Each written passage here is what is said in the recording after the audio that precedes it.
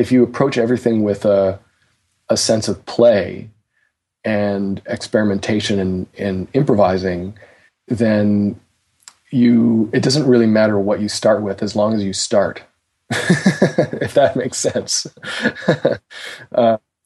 And I think that's probably the hardest part is just starting, is just jump off the cliff. It doesn't, the first thing you write down is not going to be great. So just play with it. But if you say do I start with a chord progression? Do I start with a melody? I don't know if that's the right question to ask. I think it's just, how do I start? And the answer is just start. That was the voice of Chris Donnelly, today's guest, a pianist and composer from Toronto in Canada. It was a really long interview today, and Chris and I really dug into some fantastic topics, which personally I was really, really interested in. It's quite interesting doing these podcasts because obviously I'm the interviewer, so I end up taking these, the guests to places that I am naturally interested in. But this one particularly today, I was struck just how much I shared perspectives with Chris on a number of things. We get into a number of my favorite topics, one particularly which is about how you actually really get musical material into your playing and your composition. It's one thing to be able to know about something, but how do you get that to naturally come out in your compositions and your improvisations? And it's quite nice actually, because in Chris's studio where we were talking, the piano is right behind him, so he actually plays some examples, which is something that I've wanted to do on the show for a while. Some other areas that we talk about is the idea of restricting yourself intelligently as a composer and improviser, and that being a very creative thing to do. We'll get into that.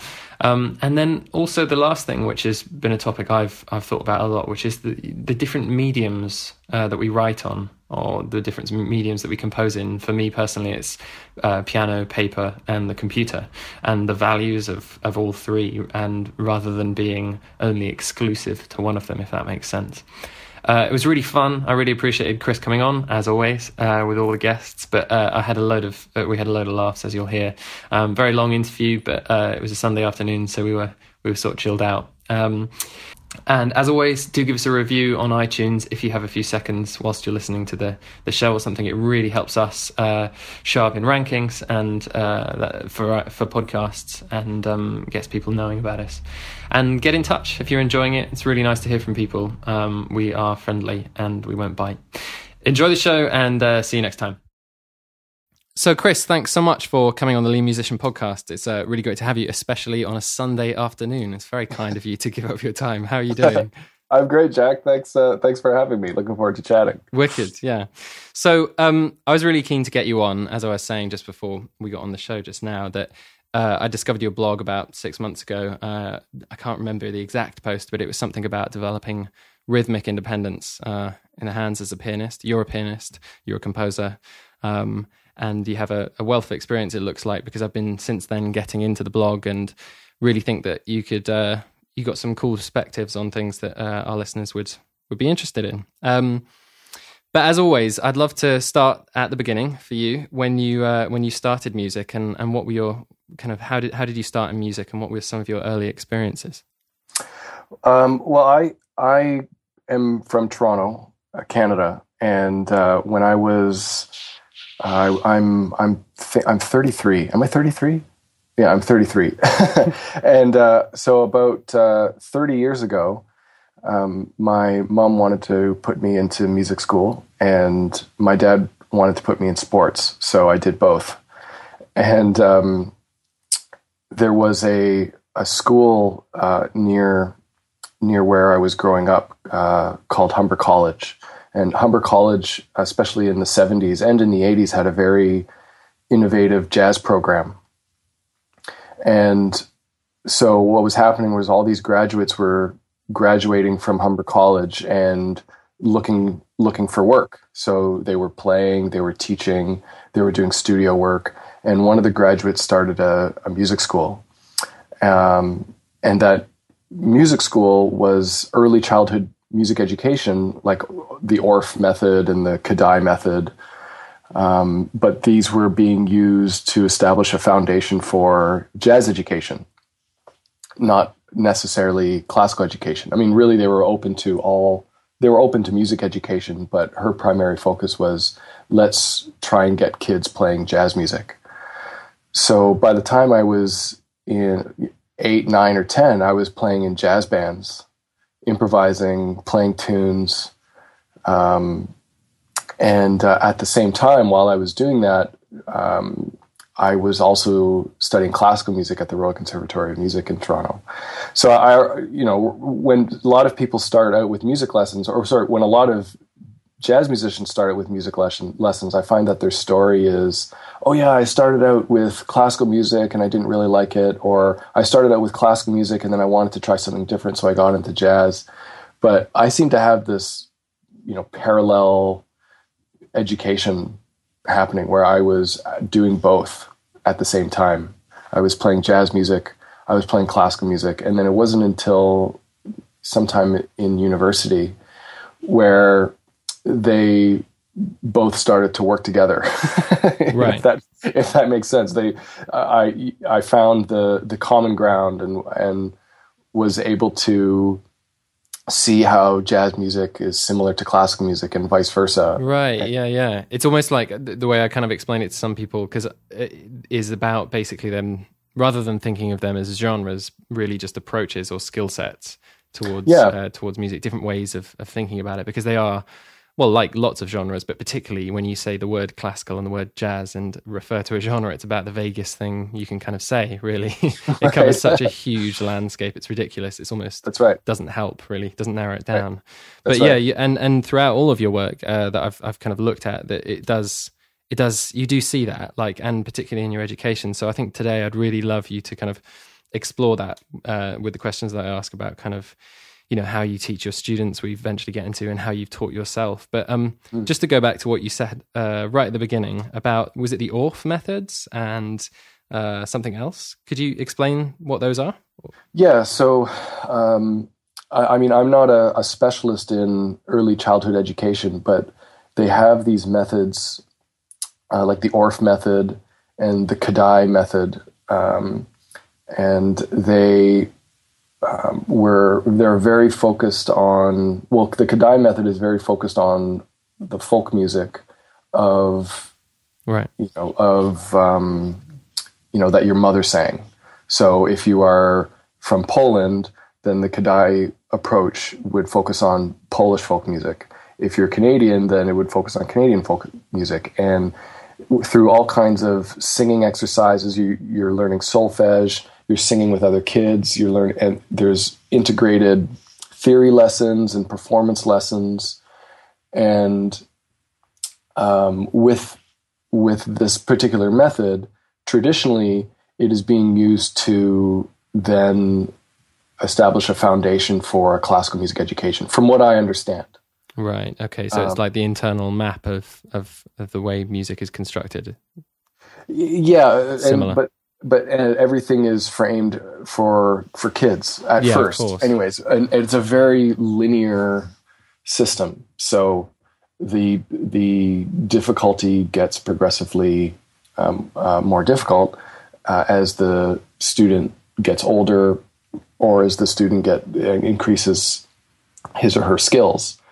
The Orff method, from what I understand, is a little bit more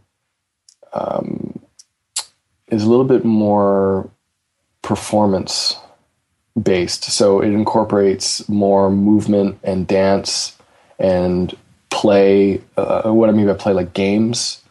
A lot of more group play, group interaction, improvising games, and I mean all based around music and dance and movement, and I guess a little bit of theater. Yeah. I mean everything I hope I'm not misrepresenting these methods, but this is just from what I understand from talking with my first teacher. Her name is Kathy Mitro, and she did training in these methods for this school that I was a part of. And from what I understand, though, these methods are built in a way to not really work with other methods. So if you are a Kodály instructor, you only teach Kodály. Right. If you are an Orff instructor, you teach Orff. And there isn't meant to be any cross breeding with these methods. But from the conversations I had with Kathy, she said, "Oh, well, forget that. I mean, I can see how they can work together. I see how they complement each other. Let me see if I can get a way to make them work together." Sure. And so she was also experimenting with these methods and finding new ways to educate kids through these methods, because she was also exploring new territory in music education in the first place, because she was interested in getting kids to play jazz music. And in the 80s, this is brand new stuff. Sure, yeah. Right? Nobody is in the 80s, nobody's teaching kids how to play jazz. I mean, jazz music was going into universities and colleges and academia a little bit in the 70s, 80s, and then finally, probably by the 90s, it was getting more and more accepted. But nobody was going the opposite direction and teaching kids how to do this. Mm-hmm. Yeah. So you have to find new innovative methods to and use the tools that are out there and use them and combine them in a way that isn't thought of or isn't accepted. Sure, yeah. In order to, achieve your goals of trying to bring jazz education to younger students. So it sounds like you had a really good background from a fairly early age with these methods, and also then playing with people. Talk us through some of the kind of the really, as you look back, the really useful things. I mean, you're playing with professional jazz musicians quite regularly. From kind of what age? Well, I mean, I was always playing with kids. Right. So, and I think that if I were to look back and, pick one thing that was really, really important to my education, it was that I was playing music with other kids all the time. From when I was 3 years old, in going to music class on Saturday mornings, it was with my friends. It was with other kids. And when I speak with younger students now, or when I speak with their parents, and they ask me, what can I do to get my kids interested in music and all these things? And I say, well, get them playing with other kids. So it's a social thing. Yeah, when I was doing my classical music education, because I had my jazz music education on Saturdays, and then once a week I was going to see my classical teacher. My classical music lessons were always by myself. I was in a room by myself with my teacher. When I was performing, it was always by myself. When I was practicing, it was always by myself. And that works. This is important. Music can be a very individual thing, individual pursuit. But if you look at all other activities that kids would be interested in, you play, in Canada, hockey, baseball, football, soccer, all of these things, the kids play with other kids.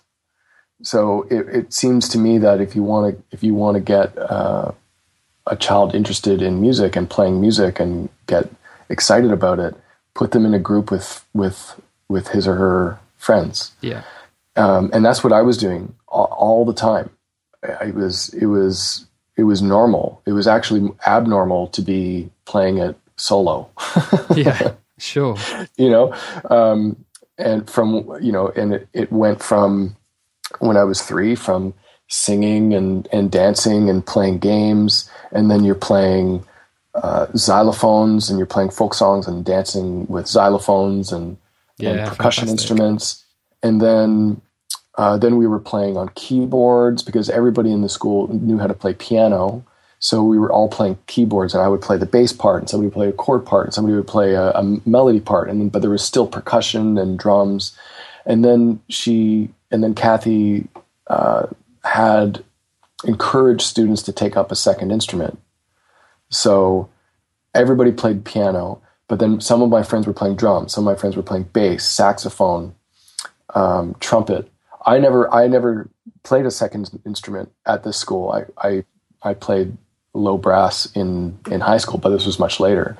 So you can see how there's this progression of going from singing, dancing, xylophones to then playing piano, bass, drums, and saxophone. All of the skills kind of start working together, and we were forming small jazz ensembles. Oh, that's the other thing, is that I'm not, when I say jazz bands and jazz combos, I don't mean big bands, right? Sure, I don't mean a band of 20 kids. I mean a band of 5 kids. Yeah, who each has to hold their own. Yeah, that's right. I mean, if in a big band with 20 kids, that's not really much different than playing in a symphony or playing in a concert band. Mm-hmm. Yeah. Where when you're in a band with 5 12-year-olds, the listening that needs to happen, the interaction, the leadership roles that need to be filled, it's quite a different environment for music making for kids than just playing. Put into that situation early on, so that you had to naturally kind of get used to that dynamic. Whereas later on, when you have to get used to the dynamic, it kind of throws you off, and you kind of think, hang on, what's going wrong? Yeah, people who start, students who start playing jazz later. Yeah. Well, let's take somebody who's brought up in the traditional classical music education, where they are practicing by themselves. They're studying by themselves with their teacher, and they perform by themselves. Once they are thrown into a jazz band, where in jazz music, or in any, I don't mean in just jazz music, this can happen in classical music too, but let's just say they are now thrown into a band where they need to listen, and they need to respond, and they need to lead, and they need to follow. Now there's this whole new skill set that is required for them to function in this context. How to communicate with your instrument to other people who are also communicating with their instrument. Yeah. So I was really, really fortunate I was part of those social dynamics in music from when I was really, really young. Get-go, yeah. It sounds fantastic. I mean, yeah, I personally wish I'd had a lot more of that. I was an only child, and I ended up studying. I had to develop willpower fairly early on, because I was really, really passionate about it, but I had no kind of major mentors around me. And that's not a hugely bad thing, but it's a really interesting point. What I'm interested in regards to your development is, because it was, I don't want to say given, because that makes it sound passive, because it was there early on, was there a moment where you kind of suddenly went kind of, I suppose, more serious, where you thought, this is really my thing, and you can look back and say you stepped up your kind of efforts? Or was it always a natural thing, you were always going to do music? No, I don't think I ever thought I was going to do music. I started to, well, as you said, I started to step up maybe when I was maybe 16. Yeah, same. Yeah, I was always, yeah, right. I was always playing music, and I was always active and interested in other things. I mean, I was playing music. I was playing lots of baseball. I played a lot of hockey. Cool. I played way too many video games. Well, we're going to get onto chiptunes in a bit. Okay, great. But it was sometime in maybe, I'm going to say 16, but for me, I look at it more in grade 11 when I was in high school, which I think is around 16. Oh, wow. Grade 11. We don't have that here. Yeah, What's grade 11? What's the equivalent? Third year of high school. In fact, English people don't even get that good. You know, they just stay at grade 8 forever. Yeah, well, we just, I mean, we all just count higher, I guess. Yeah, exactly. So I probably maybe around 16, where I just realized, like, hey, I really, really enjoy this music thing. And I was going out to jazz clubs. I was going out to hear my teachers play all the time. I was playing and jamming with my friends all the time. And I just felt really good about playing music. But I also felt really bad about doing everything else. What do you mean? Like, well, all of my other courses in high school, I just hated. Right. And, you know, I've had some really great conversations with Kathy, my first teacher that I mentioned. Yeah. She said that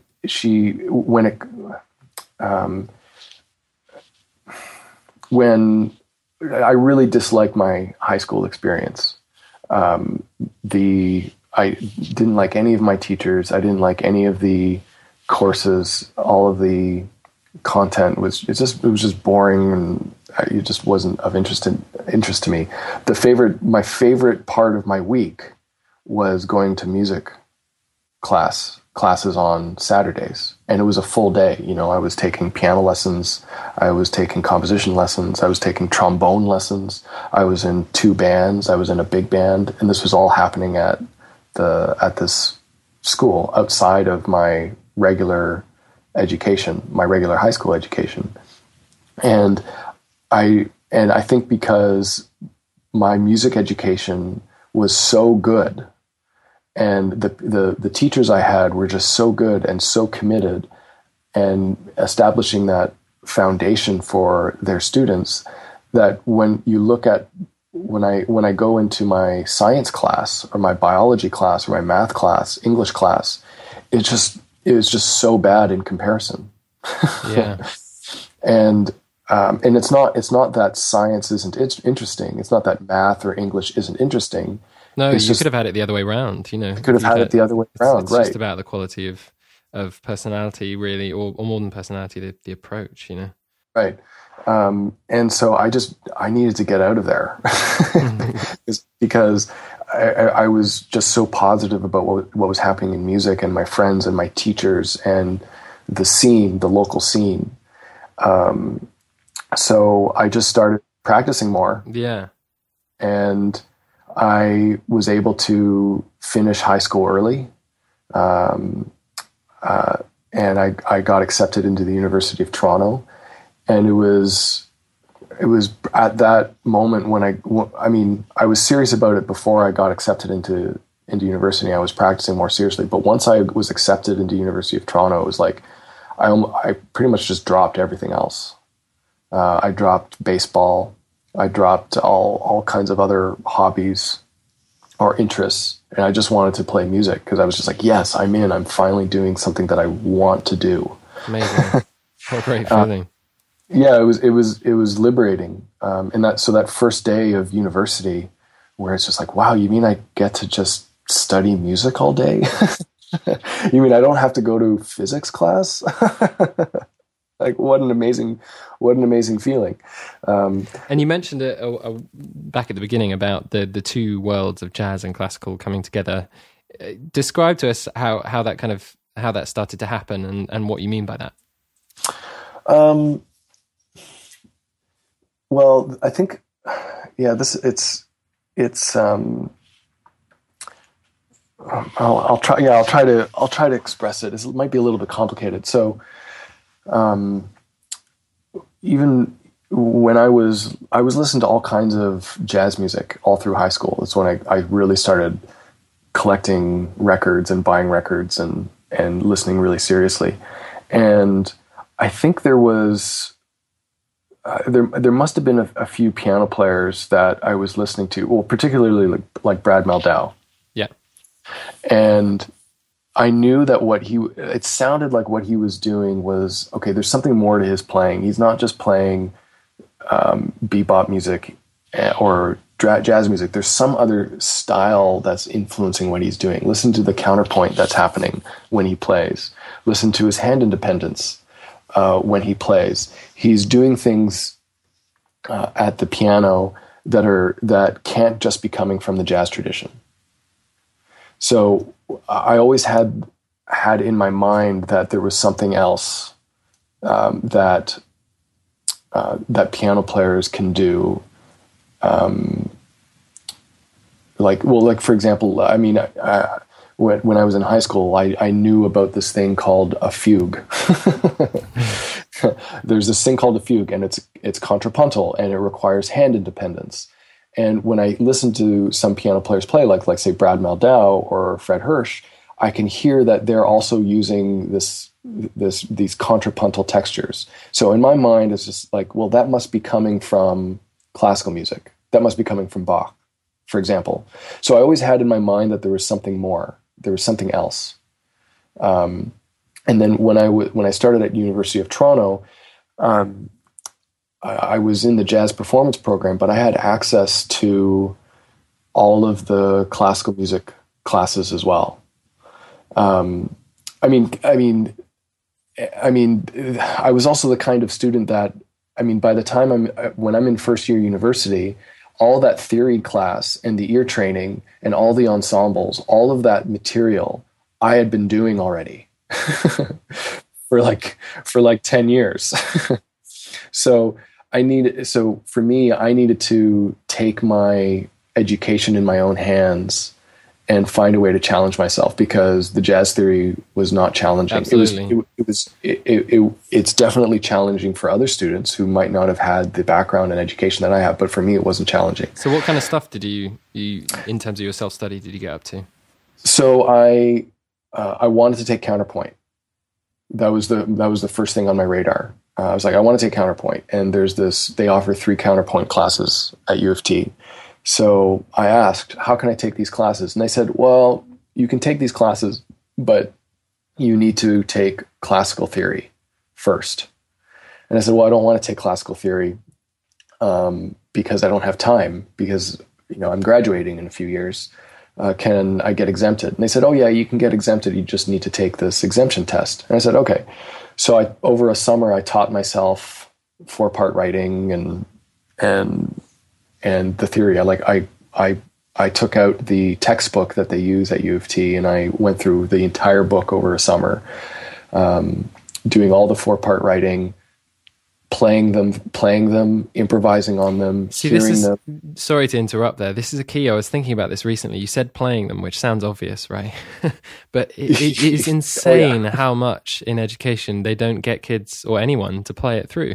Like I did it without playing it in school, and I now look back and I'm like, that's not a musical experience. And I can't remember when it was. It was in the last interview with David Reed. There's a quote from that interview where he says, I'm trying to create a music education that has the experience of playing music in it, which sounds hilarious, but it's so true. Like, playing it is vital, isn't it? Right.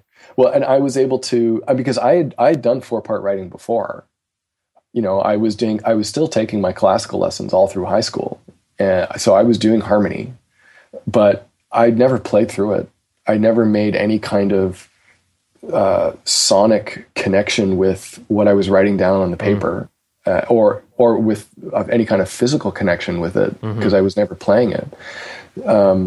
So my jazz education was telling me, okay, if I want to learn 4-part writing, I'm going to need to play this stuff. I'm going to need to improvise over it. I'm going to need to play music that uses it. I'm going to need to be able to hear it and sing it. All of these things came together and helped me teach myself how to understand 4-part writing. Right. No, not that I'm an expert at 4-part writing, right? Like, just make that very clear. I don't think I'm great at 4-part writing. No, but you take what you need. But I took what I need, and I got exempted from the tests. Right. So I could take counterpoint. And those counterpoint classes were amazing. I mean, the first one was just writing good figured bass. And the teacher was phenomenal. His name is Sasha Rappaport. He's a theory teacher and composer in Toronto and at the University of Toronto. And he was getting us to write dance suites, in the Baroque style. So, and he would say, give us the first 4 bars of a minuet, and we would have to compose the next 4 bars, but we'd have to write maybe 8 different variations of the next 8 bars and modulate them to different keys. Yeah. But Sasha could sit down at the piano and improvise these, right? And perfect little responses to the first 4 bars. And so this guy was doing what I wanted to be able to do. Here's a phrase in G major. Now improvise a perfect response that modulates to E minor, or that modulates to C, or modulates to 5, or wherever you want it to go. And this guy was doing it. Yeah. And then the second counterpoint class was writing fugues and studying fugues. And the third counterpoint class was more traditional species writing, like the Renaissance music, and studying Palestrina masses and writing a Kyrie and all that kind of stuff. So that was me venturing into the classical department at U of T. Oh, I was also taking classes in minimalism. Yeah. I was studying with this guy named Russell Hartenberger, who was one of the original members of the Steve Reich. Oh, wow. Ensemble. Cool. So, I mean, if you look up early performances of Steve Reich's music, chances are Russ is in there. Oh, cool. So I got to hang out with Russ, and he did a course on minimalism, and then he put together an ensemble to play music for 18 musicians. And then I did an independent study with him on rhythm, and rhythm from different cultures and from different styles of music, and the theory behind it. And so I mean, and that's where I got into some of the rhythmic ideas that I've written about in some of my hand independence posts. Yeah, because that's an area that I personally think's really. I mean, I didn't hear much about it throughout my entire education. Talking about rhythm, really, it's out of the 3 of harmony, melody, and rhythm. It's right. The most under kind of looked at. And I remember a really exciting course I didn't go to Guildhall, but I went to the summer schools there, the jazz schools. And I remember one of the most memorable things was a kind of course taken by one of the drummers there. And it was all about, I can't remember, I'll botch my explanation of exactly what it was, but I just remember him basically transfiguring each bar, so you'd like kind of move. Yeah, I really can't describe it, but it was a really, really interesting way of looking at rhythm from a kind of deeply inside a drummer's mind. It was great, but there's not enough of that. So did you continue that rhythmic study throughout that in-depth study of rhythm throughout your uni? Yeah, I was. I mean, one of the reasons I started, I took that independent study with Russ was because I thought that it was lacking in the curriculum. Like, as you said, there's a lot of focus on melody. There was a lot of focus in jazz music, a lot of focus on improvisation, but it's usually melodic improvisation, theory, and ear training. And so there wasn't a lot of rhythm, but as a playing jazz music, especially in the 90s and in the early 2000s, there was a lot of music that was being recorded using odd meters. So, like Brad Mehldau and Dave Holland and all of these musicians were releasing records with these odd meters, and it was everybody's mind was blown because they couldn't understand how to play in 7, how to play in 5, and then how to play in other compound meters. And I didn't feel like that was really being addressed appropriately in my curriculum at U of T. So I took my learning in my own hands, and I said, no, I want to do a rhythmic study and actually try to get to the root of some of these problems. Also related is, as a piano player, is nobody's really talking about hand independence. The number one question for a jazz piano player or a jazz student is, what the hell do I do with my left hand? I'd love to dive into that in very, very soon. There was one little thing that I just wanted to ask about the counterpoint thing. So for there's so many questions I want to ask, but I don't think we're going to get through all of them. But with the counterpoint thing, just to tie that off, throughout kind of since you started studying it in the kind of the classic way of doing those 3 classes, and then how have you taken that into your playing? That's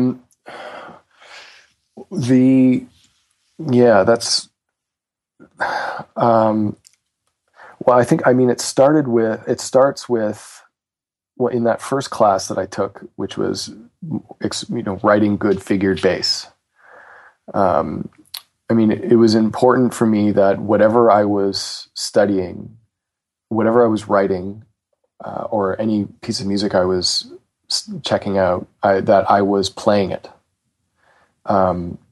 So if my teacher gives me assignment to write 8 variations of 4 bars, or write an entire minuet, or write a jig, or whatever, I should be able to play it. And so there was always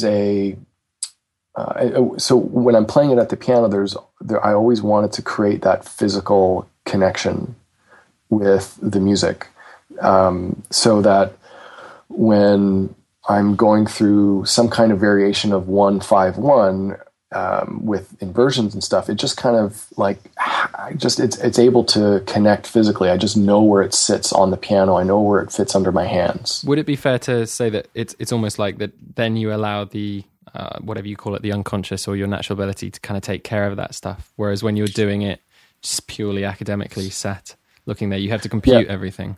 Yeah, I use autopilot. Right. Yeah, there's some kind of autopilot mechanism that clicks, but I think the only way to really turn on the autopilot is by many hours of repetition and practicing, and just over and over and over and over again. But otherwise, it's going to be really hard to connect it to your instrument. And for me, be able to improvise on it. Yeah, sure. To improvise contrapuntally, or using more traditional harmony, I just have some intuitive sense of how it fits under my fingers and at the keyboard. So I came up with a lot of exercises. Could you take us through some of those, just as some examples? Yeah, sure. So. Well, let's consider like species writing. So first species is note on note, right? Are you familiar with species writing? I'd love you to give a kind of just brief overview anyway, just for the sake of the podcast, if that's all right. So when you're writing species, you're usually given what they call a cantus firmus, which is like your melody. And it's usually let's say it's in whole notes. So the first part of the exercise is to write a line above your melody. So let's say our cantus firmus is a major scale ascending in C major. So I have to create a counter line in whole notes above the C major scale, but it has to follow very strict rules, like only consonants are allowed, no dissonance, so no seconds, no sevenths. And the melody has to follow a certain path. So I can't use very many large intervals. Or if I use a large interval, then it has to be followed by some smaller intervals in the opposite direction. Right. Okay. Yeah. So there's all of these guidelines and all these rules Yeah. how to write species. So, so what I did is I took some of these ideas and I tried to. Part of that is another angle of that is if you can write a counterline on top of your C major scale, but then you also are going to want to write a counterline below the C major scale. So you have two counterlines that will work. So so I started creating exercises with this idea of species writing. So can you hear my piano? Yeah, that's great. Thank you. So here we've got our C major scale. So I could write a counterline that's. I mean, that's not really interesting.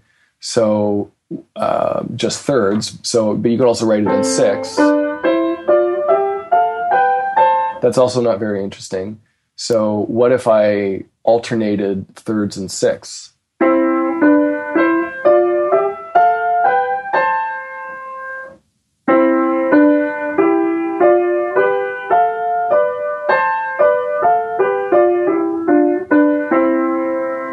So that's with the counterline on top. If I put the counterline on the bottom, then it might sound like this. 6 would be. If I alternate them, then it would sound.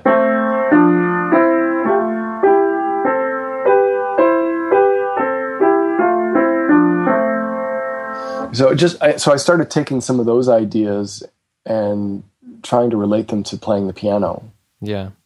And I would play them over different scales, like maybe like the bebop scale.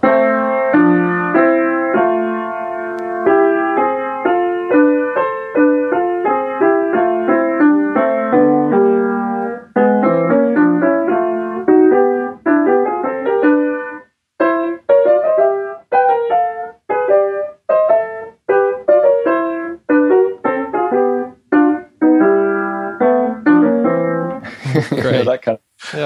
That kind of stuff, and that's just first species, and then there's like second species where you write 2 notes for every 1 note cantus firmus. You mean rhythmically or in terms of harmony? Yeah, rhythmically. Yeah. So let's see if I can. So it might sound like.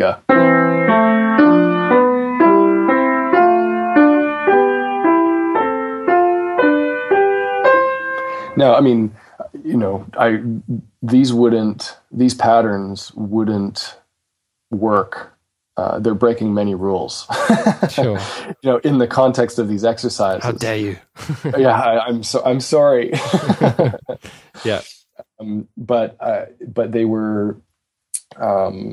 That wasn't my when I was relating them to playing the piano. My goal wasn't to follow the rules. My goal was to create certain exercises. So this seems like a really, really fundamental thing for piano players, particularly coming up. Well, anyone actually coming up with your own ways to practice. Especially with jazz. I would say especially with jazz. I don't know whether that's true, but essentially you're trying to.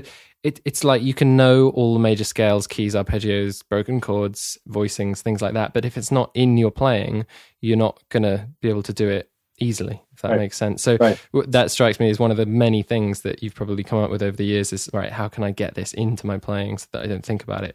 Is that if someone who's probably got a good foundation and they're getting into jazz for the first stage, what kind of... is there any advice that you can give them about kind of coming up with those kind of exercises? And I know that example would have given them an appetite, but how do you think about it? I think about it. So let's think about. So we all, we're all brought up to play our scales, and we play them ascending and we play them descending. But nobody really plays music like that. Nobody improvises like that. We use different combinations of intervals and different intervallic patterns that we will use in the moment when jazz musicians are improvising. So, so one way I've been thinking about it is, well, if you take your major scale, why not practice it in thirds? Why not practice it in fourths? Why not practice it in fifths, sixths, as far as you want to go with it? But one way I've been trying to get my students to create their own exercises is, if you look at that pattern and try to reduce it to a sequence of steps and skips. And what you do is you're going to create your own sequence, create your own pattern. It's like an algorithm that you're going to feed into a computer, and out of that is going to become this melodic pattern that you then have to repeat many, many times to get it under your hands. So this one in thirds is skip, ascending skip, descending step, repeat. And that's it. And then if you wanted to do something, maybe add a sequence, add a step to the sequence, maybe let's say, so that would be ascending skip, ascending step, descending skip, repeat. And you can get as creative as you want with these patterns. So kind of what, out of interest, what are you yourself doing at the moment to kind of challenge yourself with this sort of practice? Any come to mind? I'm not going to ask you to play it. Lately, I've been thinking. I mean, a lot of the exercises I've been thinking of are all they all have to comply with the shape of my hand, if that makes sense. So it's really easy to think of these exercises on paper, and when we think, and it can be a challenge to translate some of these exercises on paper to the piano. It can pose some interesting physical challenges. But lately, I've been trying to think of some exercises that don't pose physical challenges. Right. So let's say I'm going to take a major triad, and I want to approach each chord tone from a semitone below. So it might sound like. I did play that right.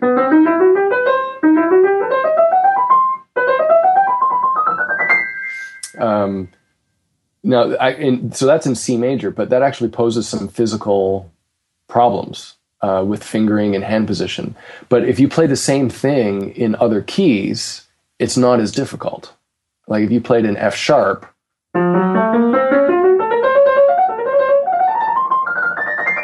it just fits under the hand so much nicer. It's just more natural to that key, that particular pattern.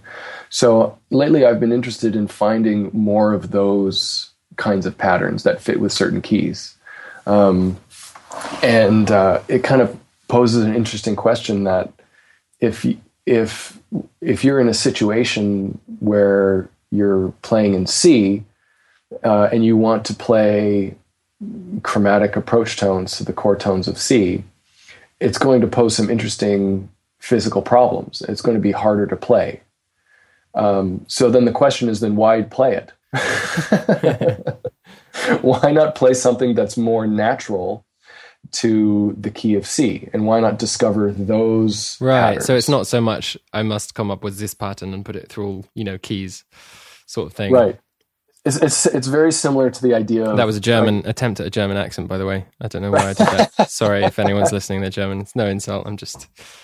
They're quite strict. I would let you know, I won't do any accents. Okay. I'm not good at it. Good. Yeah, I think that's wise, actually. I think I failed there.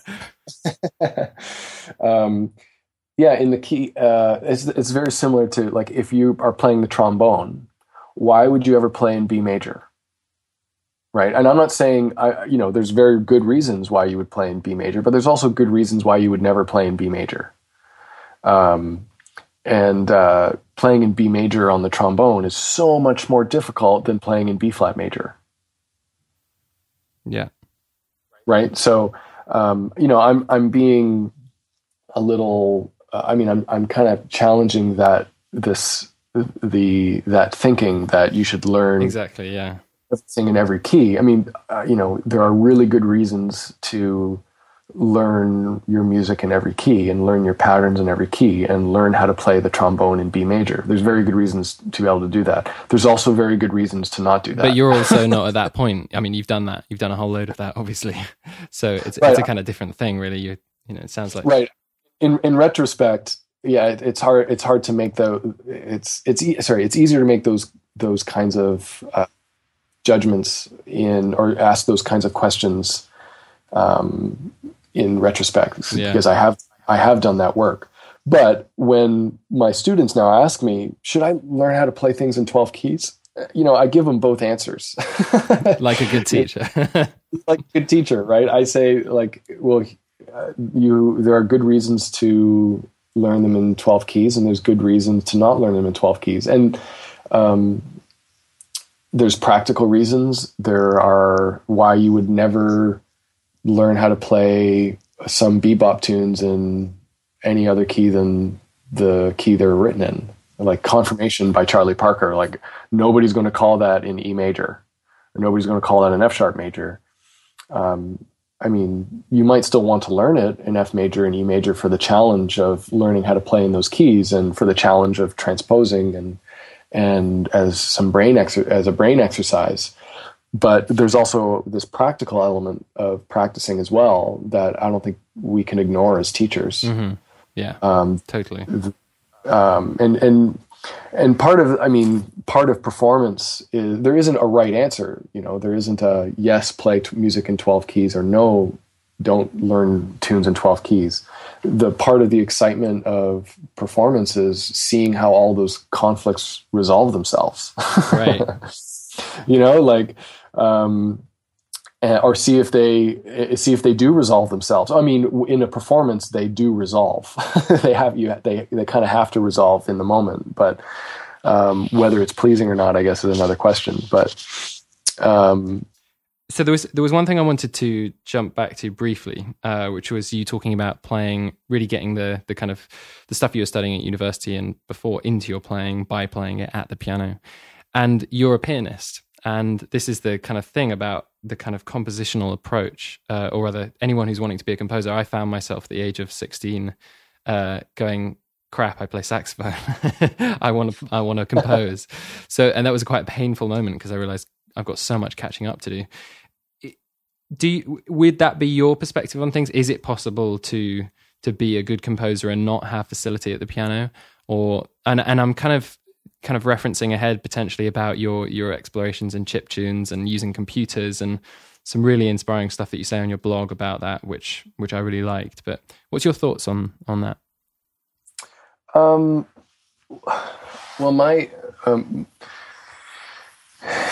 there's this. I think what you're hinting at is there's this idea that when you're at university, all of the non-piano majors have to take piano courses, but all of the non-saxophone majors don't have to learn how to play saxophone. Yeah. Is that kind exactly. of what you? Yeah. Is that what you mean? Okay. And yeah, I don't. That's a tough question, because even if you compose at the computer, you have such a leg up. Yeah. If you can play a piano, because the piano offers a very good visualization of music theory.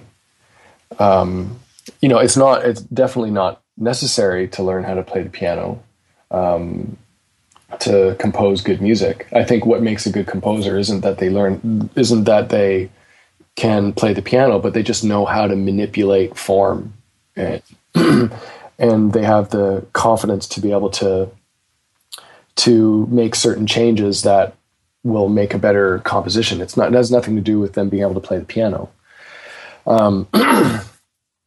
Yeah, that's. I mean, it's a tough question. I'm not sure where I can see both sides of it. Sure. Um, I I mean, I if think the answer, unfortunately, is that, yeah, from my experience anyway, I'm just talking for myself, that it is, you do have to really learn piano if you are serious about developing dexterity or kind of literacy as a composer, if you really want the big picture of it.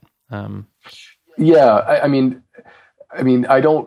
The thing with saying that I don't want I don't like to discourage people. Yeah. Okay. Good At the point. same Yeah. time, 'cause, I mean, there's so many different kinds of music making programs out there that are designed so that you don't have to play piano. So that and sometimes it can be really refreshing for me to listen to something that has been composed, that is an interesting composition, and they don't know anything about music theory. And you see that a lot, especially in electronic music and chiptune music, where there's some really, really interesting sounds and compositions that are happening, and they don't know what they're doing. So, Or at least let's talk about that, because there's a whole series on your website, which I'll link to your blog, and I'll link to this series, which is called Adventures in Chiptunes, which I haven't actually gotten into. But tell us about that. So I was First, what is a chiptune as well? okay. So a chiptune, the style chiptunes refers to the music and the sounds that come out of vintage music chips that were in old computers and game consoles like the Sega Master System or the Nintendo or the Super Nintendo. And when you write the early chiptunes, have a very, very unique sound because they were restricted from the capabilities of the music chips that were being being used. So when you listen to the music from Super Mario Brothers, it has a very distinct sound, and all of those sounds are being created within very, very tight restrictions. So so when you listen to old game music, the bleeps and the bloops, chances are it's chiptunes. Yeah. Early video game music. But that scene, the chiptune scene, it started to it really flourished underground through the 80s and the 90s through hacking communities. So there would be a hacker group who would be hacking a particular video game and releasing it underground, and there would be a title screen before you even played the game. There was a title screen that promoted the game and promoted the hacker group, but there would be music to this title screen, and this music turned into a showcase for chiptune artists to show off their stuff. And I mean, that evolved into like the demo scene, and it's a really, really interesting story and interesting culture. But a few years ago, 4 or 5 years ago, I was asked to play in a band in Toronto that required synthesis, a synthesizer. And at the time, I didn't know anything about electronic music. 5 years ago, I was like, I'm a piano only guy. I only play piano. I don't have any gear. I don't even really have any speakers. I have a keyboard, but it's because it has a piano sound. So that was me. That was me 5 years ago. But then I was asked to be in a band, a really interesting band, and I thought that this band needed a synth sounds. So I went out and I bought myself a Nord stage. Yeah. Which, if you're a piano only player and you look at the Nord stage, man, it looks like a spaceship. It's like a spaceship console. It's crazy.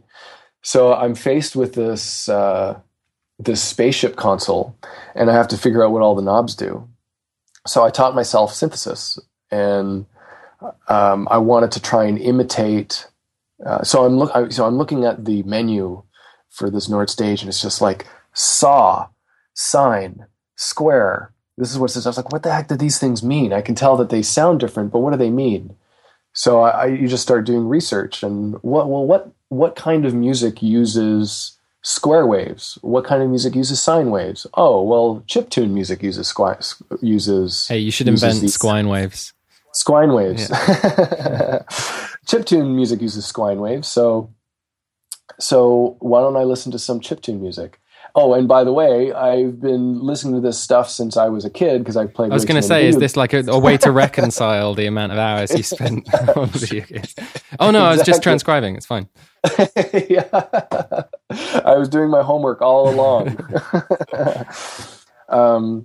So I started digging up these, my childhood video game soundtracks and trying to imitate them on the Nord. Trying to get the volume envelope just perfect, trying to make the filter sound just right. And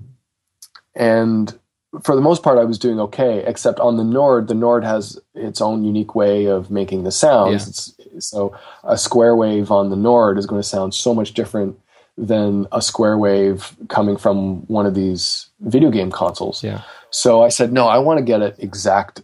This was just my mind. I was just like, no, I want to make this sound exactly right. So I went on the internet and was looking up how to make it sound right. And there's a company in Montreal called Plug, and they have a virtual instrument called Chip Sounds. And the whole point of this instrument is to mimic exactly the sound of these vintage chips. But in order to use these sounds, I needed to plug them through some kind of digital audio workstation. So I started messing around with GarageBand and Logic and what was another one? Reaper. I ended up settling on Ableton, and that's how it started. And I was just started to make chip tunes this way. I had my Nord beside me. I was programming it with chip sounds through Ableton. But what I really, really liked about this process compositionally was that where before I was like a pencil paper kind of guy, right? Mm-hmm. Just, I write at the piano. When I have a good idea, I write it down and I just keep on writing and I craft through my writing with pencil. But once I started plugging things into Ableton, it's just like, oh, you mean I can write something and then I can listen to it immediately? Yeah, this is exactly it. I was because there was a bit on your blog which I will be paraphrasing. Forgive me, but it was something like you were saying you struggled with trying to strive for like a seriousness that's contrary to contrary to flow, basically. So your original right. paper composition was you know what I mean. Yeah, that sounds right. So, but there's something about, when I was a student at University of Toronto, it was, they encouraged you to use Finale and write your stuff, but there seemed to be this certain respect for the person who could sit at the desk and write it by hand or write it down at the piano. And there's a little bit of charm about thinking about it. I'm by the piano and I've got my ink pen and a candle and I'm going to write it this way. That's kind of cool. It's kind of neat to think about.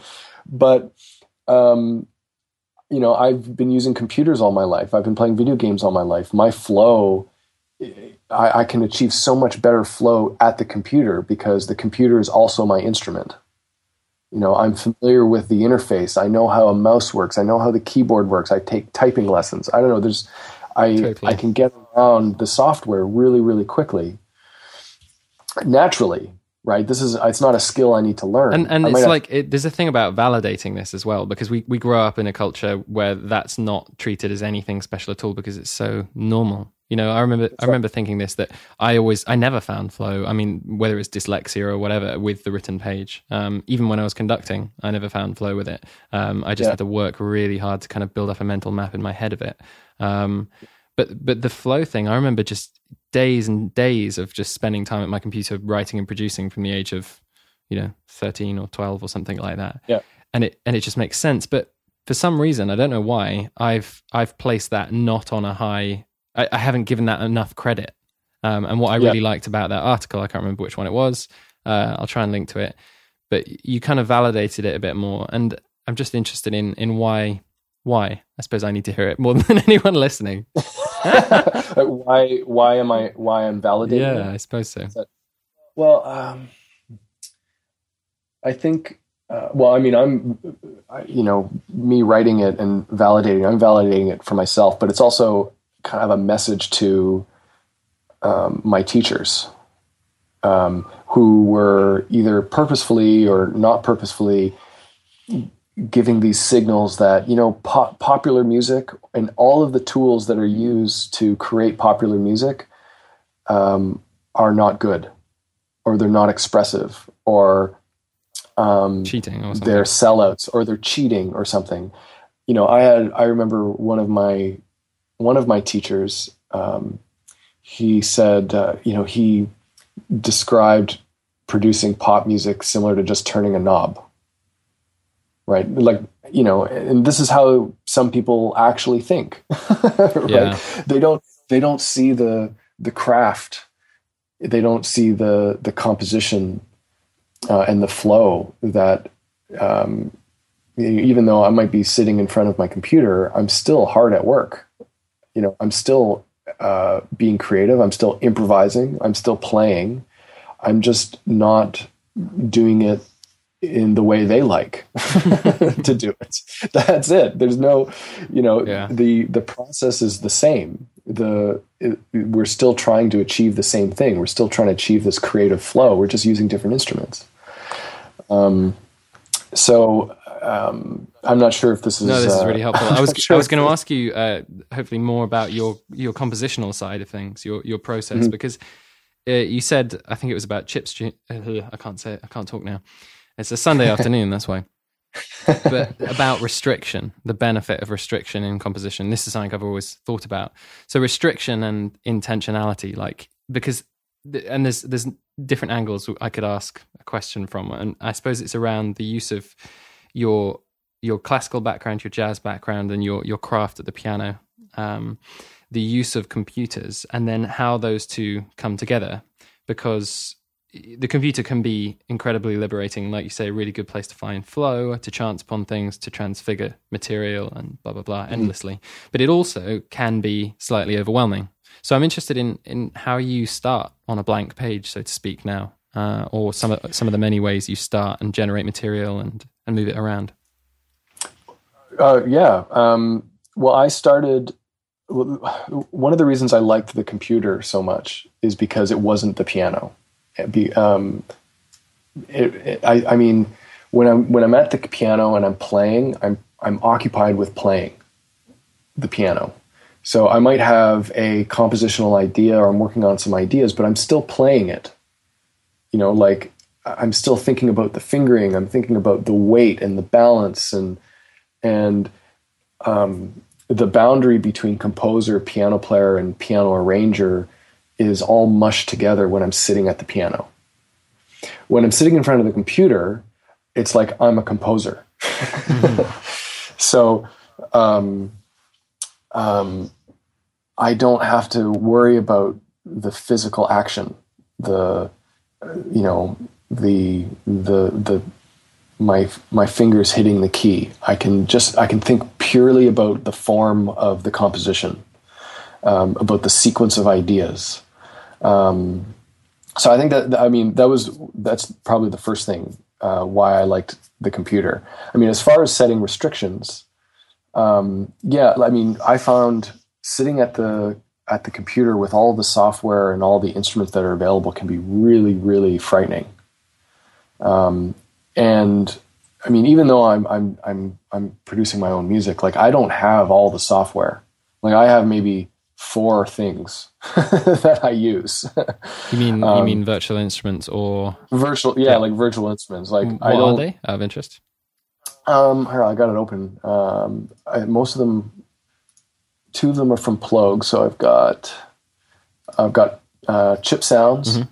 I have chip crusher, which is rather than imitating the chips that make music, they're imitating chips that, or imitating speakers that compress sound. So it's a really great bit crusher. I have massive. Okay, cool. And I have Microtonic, which is kind of like a electronic drum sound plugin. Not very complicated setup. That's all I'm using. Yeah.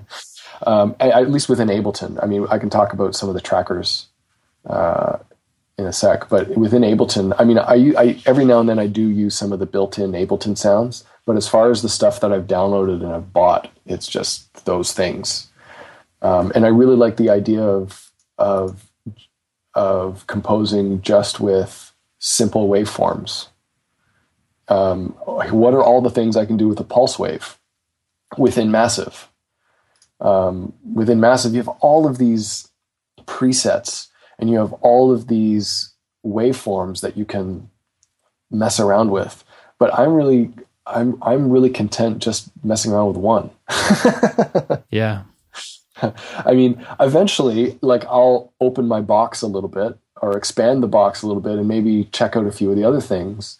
But I would really like to master one of the instruments, right? That's why I only have Massive. Yeah. For that's such a great approach. It really is. My synthesis, because I'm sure now I can appreciate that some people like to get other instruments because there's something about the interface and there's something about the flow that's built into the software that can inspire them. Yeah.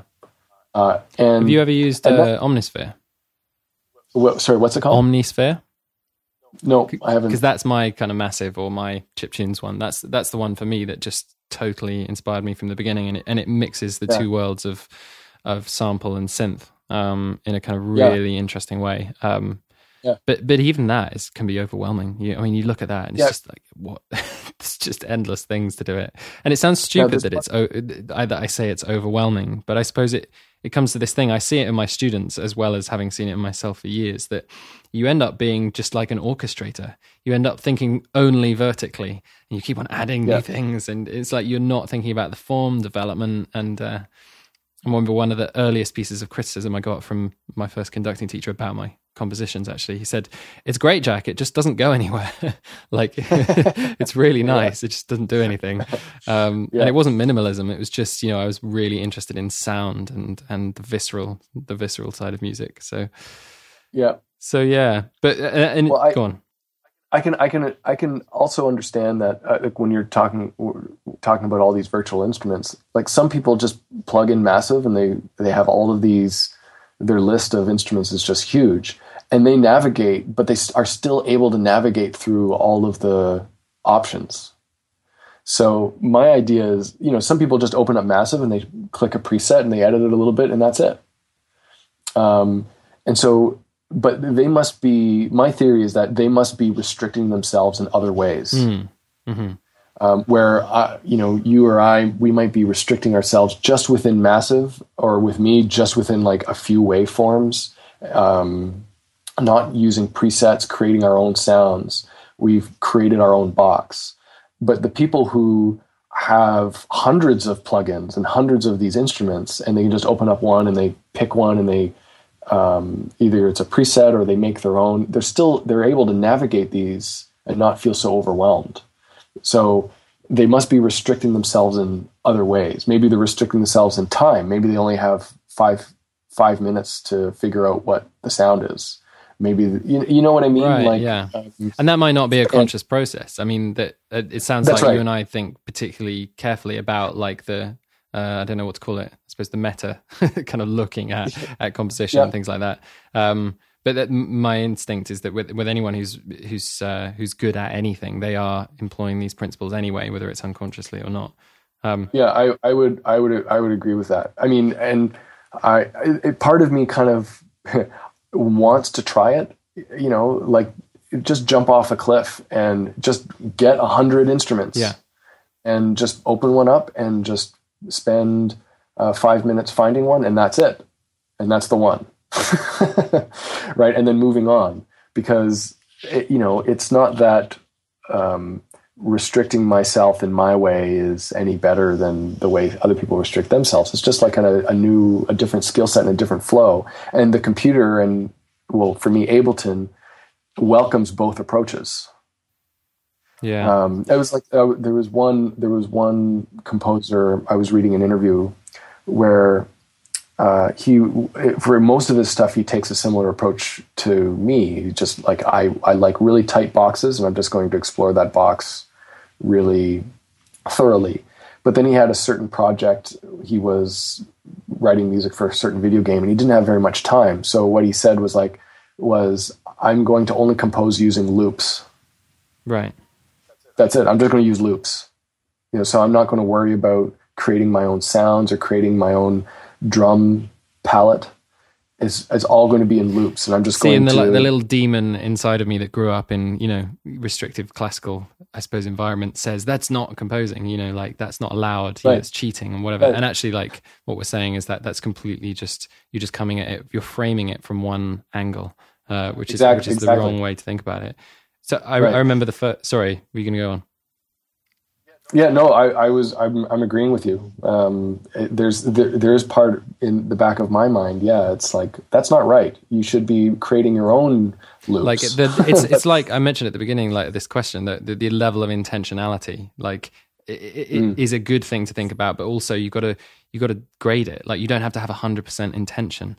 I think that's the weight that I feel as a composer sometimes, is that I have to have expected the thing to have happened in the way that it's happened, and I have to have foreseen it. It's like Hindemith at the beginning of his is one of his composition books. He says something really lofty about like, the composer should see in a split second the entire symphony and be able to fill it in. And I remember reading that at the age of 15 or something when I was trying to get serious and just being completely overwhelmed by it.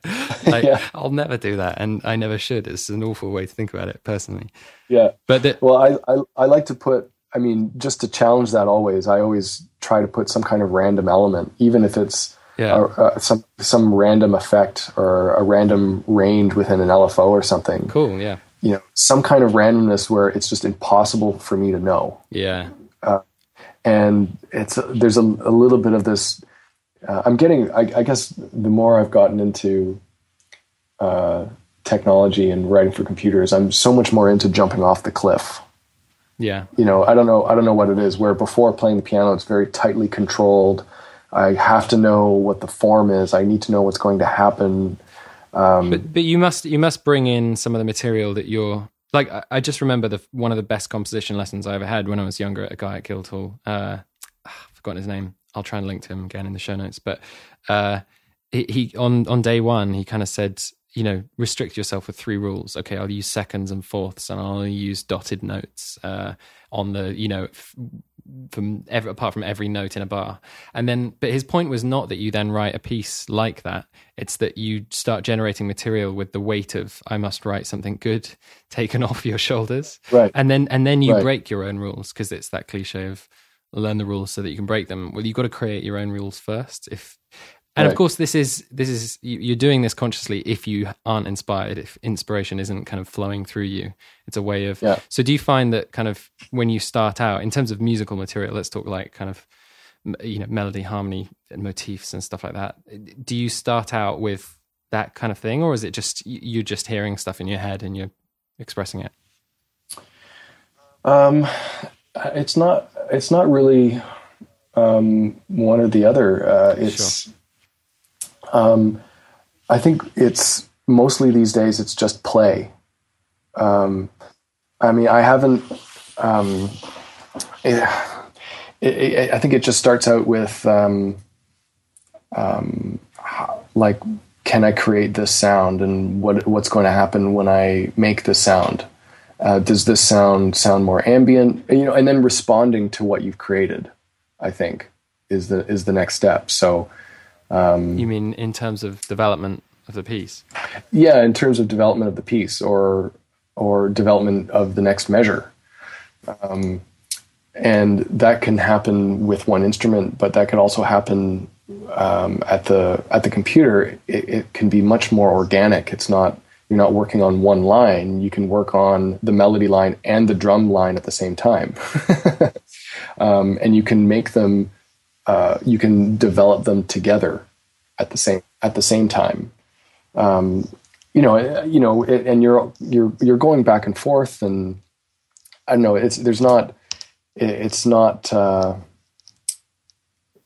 much more organic, but for me, it's all about the play. Yeah, because it sounds like you're in very much in flow with it.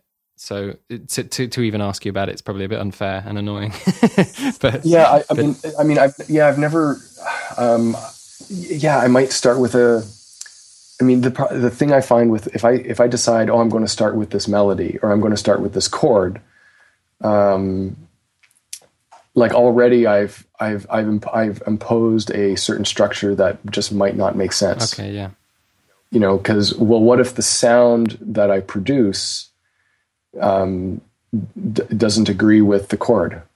Or what if the sound doesn't agree with the chord progression? Or I think, but if you approach everything with a sense of play and experimentation and improvising, then it doesn't really matter what you start with as long as you start, if that makes sense. Yeah, totally. And I think that's probably the hardest part is just starting, is just jump off the cliff. It doesn't, the first thing you write down is not going to be great. So just play with it. But if you say do I start with a chord progression? Do I start with a melody? I don't. Sometimes it might start as a melody, but I don't know. I actually find that when people ask about composition, that's the common question, is like, what do I start with? How do I do I start with a chord and move a chord around, or do I start with a drum beat? And I don't know if that's the right question to ask. Yeah. I think it's just, how do I start? And the answer is just start. Yeah, great. No, that's a perfect answer. Yeah. What's the first note I write? I don't know. Just write a note. just start with that note, play it, and listen to it back, and play, and then just keep on interacting with it and responding to it and get feedback. I think, and that's more the approach I've been trying to take, is just jumping off the cliff every time I'm starting something new. Great. Yeah. Well, we should probably start wrapping up soon, because I'm aware we're about the hour mark now, or perhaps even more. Cool. But just before we go, I'd love to ask a few kind of quick questions, if that's all right. Just we haven't really gotten into who you've played with and what you're up to, but there's a really special project that you're into. You have been for a while, called Myriad. Is it Myriad 3? Sorry. Myriad 3. Tell us a little bit about that project. So Myriad 3 is a piano, bass, and drum trio. We were all at one point students at the University of Toronto, so we all have backgrounds in jazz, but we also have lots of other interests, like classical music and rock music and electronic music. And we started in 2010, and since then we've released 3 albums, 4 if you include the chiptune album. We've toured all around the world, Canada, US, Europe. We played at Ronnie Scott's in London. We were in at the Tokyo Jazz Festival just a few weeks ago. And that's kind of lately that's been my performance outlet. I mean, it's a composition outlet as well, but the other guys write for the band as well. It's a co-led band. It's not my band. It's our band. You've got a hilarious video about that actually on your website, which I'll link to as well. Yeah, we all you're all wanting to lead. We're all we all contribute, to the workings of the band. Yeah, and you hear that immediately as soon as you start listening. Yeah, we book the band ourselves. We write grants. We do all the design and social media stuff. and we all have different tasks. Like Ernesto does a lot of booking. I do a lot of grant writing. Dan does a lot of design and social media stuff. So we're kind of a team in that way, a leaderless band. Yeah. And that helps for if you want to form a band, make a musical connection with your bandmates, but it's really helpful. I mean, I'm not sure what it's like having a band in the UK or in Europe, but in Canada, when all the band duties, all the music, the business duties, it's much easier when it's all split up. Sure, yeah. Like the booking and the grant writing can be pretty overwhelming for one person.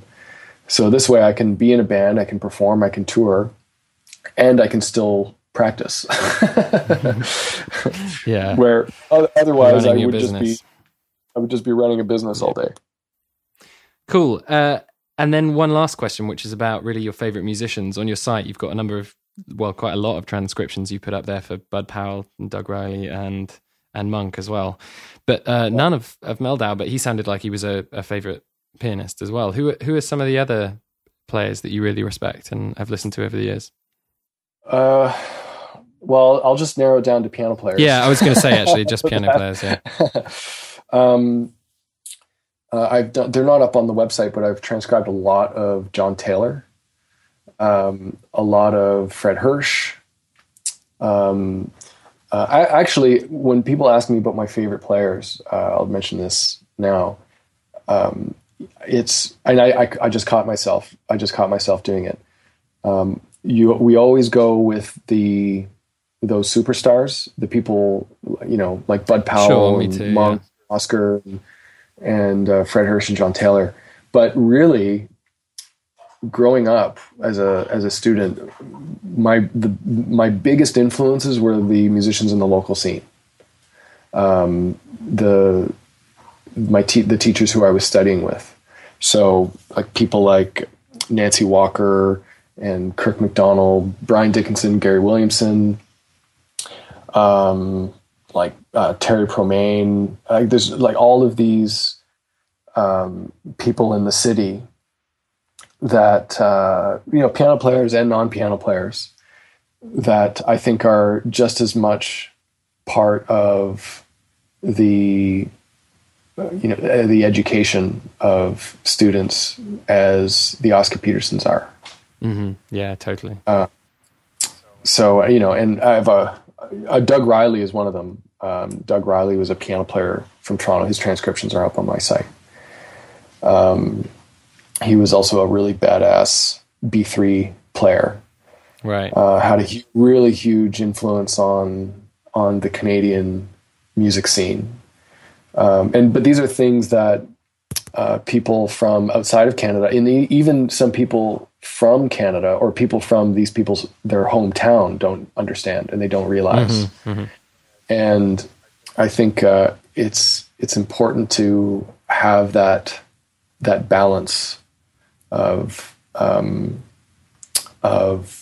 local, national, and international music scenes being a part of the education and influencing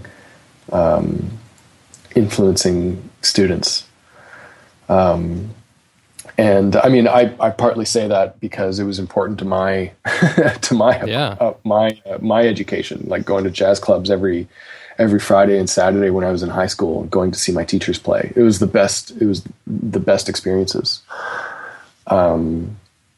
So, and I'm sure you can find similar stories with other people in other scenes, whether it be in Toronto or in cities in the UK or other places in Europe. There's this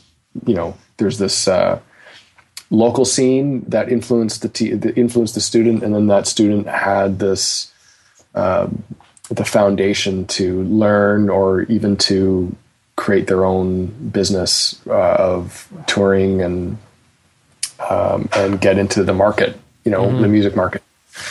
Yeah.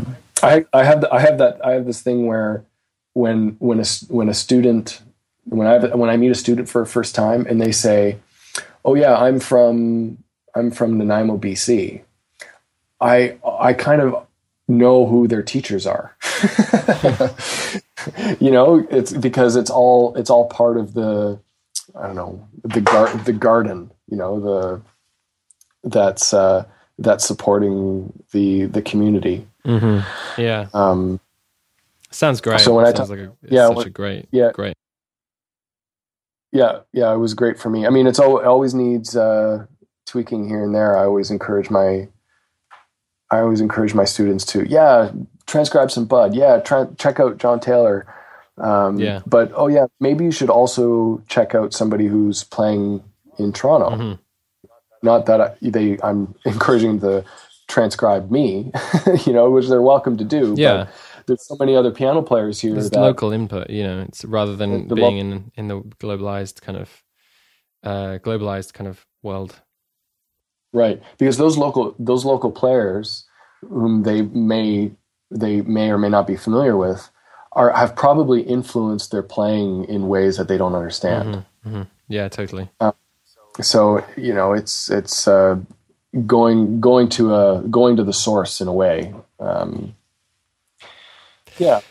And so what's next for you in your work?